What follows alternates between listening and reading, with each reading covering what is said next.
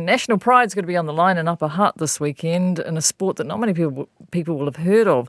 The inaugural trans-tasman Medieval Combat Cup is being fought for on Saturday, and fighters wield blunt steel weapons and they wear heavy armour, characteristic of medieval knights and soldiers. And those who are brave enough to take part aim to knock down their opponent using blows and various mixed martial arts takedown techniques. Jess Te Wiata is the captain of the New Zealand women's team and she's with us. Kia ora, Jess. Hey, how's it going? Good. Are you all ready for Saturday? Yeah, as ready as we can be, I guess. So you've got your armour all sussed? Yes. I spent probably half a can of WD-40 the other day getting all the rust and stuff off it and making sure it's all shiny. Oh, I suppose you've got to polish it up. Right. What's the name of the sport? Jess, how do you pronounce it? It comes from French, doesn't it? So HMB is what I sort of introduce it as, but there is the name Upper Hutt. Upper Hutt, right. Yeah, it's, I believe it originates.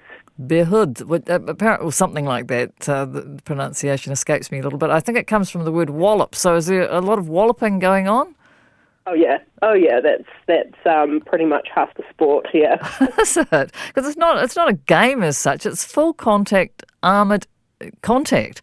No paper mache swords going on here.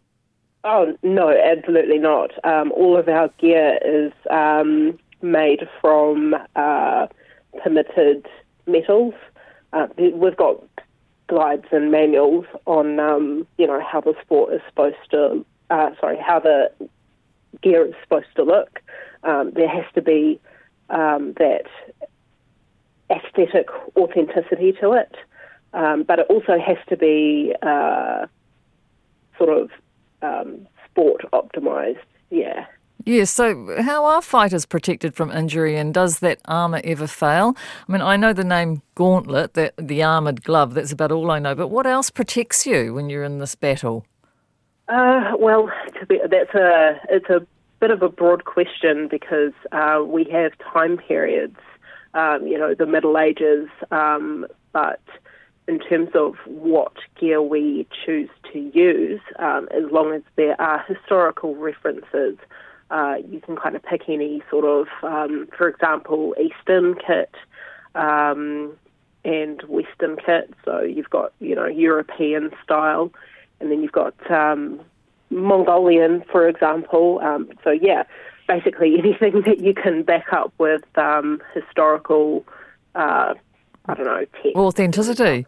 Yeah, exactly. Because the medieval period or the Middle Ages, that went for something like 1,000 years, I've got the dates here, from around 476 AD to around 1520. So there must be so many combat styles to choose from. Yes and no. There are more common styles of armour. For example, the set that I have is 15th century based, and it's interchangeable with a couple of different helms or helmets. The one I have is called a wolf rib helm, and it's quite open-faced, but you can also get grand bassinets and other styles. If you think sort of Knights Templar, like a really generic, like what you would imagine when you first hear the word knight. Yes. So that style is also very common. Well, what got you interested in doing this? What got me interested? Yeah, yes, and getting all this armour on and going and doing battle. I did martial arts growing up. I did karate from about the age of 5 till I think I was about, 15, 16. And sort of once I had sort of wrapped up with that part of my life, I had a couple of years, of a break from all sorts of sports. And I went to university, and I guess, I don't know, I was browsing Reddit one day and I just saw a post about it and I was like, wow, that's pretty interesting. You know, I'd always loved medieval stuff growing up, and I had a background in martial arts, so I thought I would Google HMB and see if there was anything in New Zealand. And that's how I found my club, Phalag, in Wellington. Right, and in the New Zealand women's team, how many are there in your team? Right now, for this particular tournament, we have 3 signed up fully in our team. There are other people who... there are other women in the sport. It's just we've never had enough to actually field a proper team before. Do you have to have, how many numbers? Is 3 enough? Will you be able to get on the field on Saturday? There's been, I think, a couple of logistical issues from the Australian side, and they're only bringing one lady from the Women's League over, so we are going plenty. Right.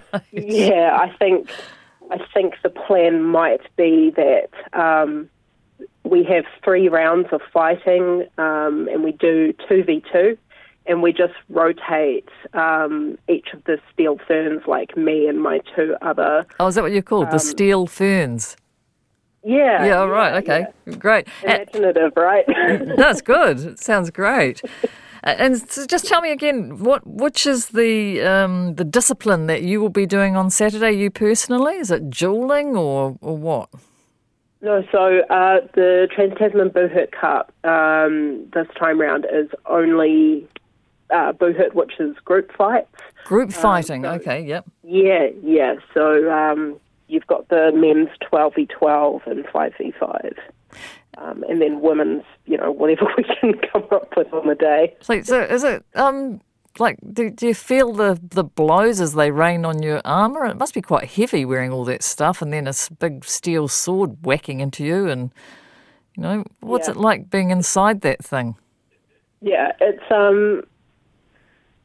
I'd be lying if I said that it's not, it is dangerous to an extent. I am very particular about where I get my armour from because, they're the best, the people that I get them from are the best, the most well-known, and I would personally say best armourers in the world. Well, who are they? Just as a matter of interest? Yeah, so they're a workshop. I don't know where they're based out of at the moment, but they're called Armour Moscovia.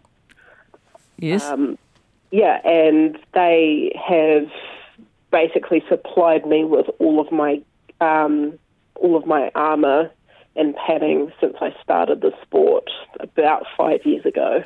Right, and so here we are. We're in a group battle, but there's only one Australian woman. She's outnumbered already. Right, we're in a group battle, and how do you determine the winner? So with group fights, it's basically last person or team standing. Oh, right. Yeah. So I have found that women's fights last a lot longer than the men's league fights. And I think that's because women, we tend to get into clinches or grapples with each other, and then we spend ages trying to throw each other. And I don't know, we just have really good endurance and balance, I guess. But, quite often women's group fights go overtime, whereas the guys get out there and it's really explosive and, it's pretty intense. But, Women take their time. Righto, so it's Saturday at Brewtown in Upper Hutt. It's family friendly. Family can come along. It'd be an amazing spectacle to take the kids to. Yeah. We've done the medieval market in Levin quite a few times, and I remember the last time we went, there was a couple of young girls, I think they must have been, no older than 10, and they wanted to take photos with me, which was kind of nice. It was a bit unexpected, but at the same time, I guess you don't see historically accurate armoured women every day. No, you certainly don't. Oh, well, good luck. I hope you take it out over Australia. And just to remind people, it's free to get in. You don't have to pay a thing. And you could also watch it on live stream. So good luck, Jess. Thank you so much. I really appreciate being given the time to talk about the sport. Great. You have to get an extra can of WD-40 to take with you. Yeah, I think you're right, I might. Thanks for talking to us.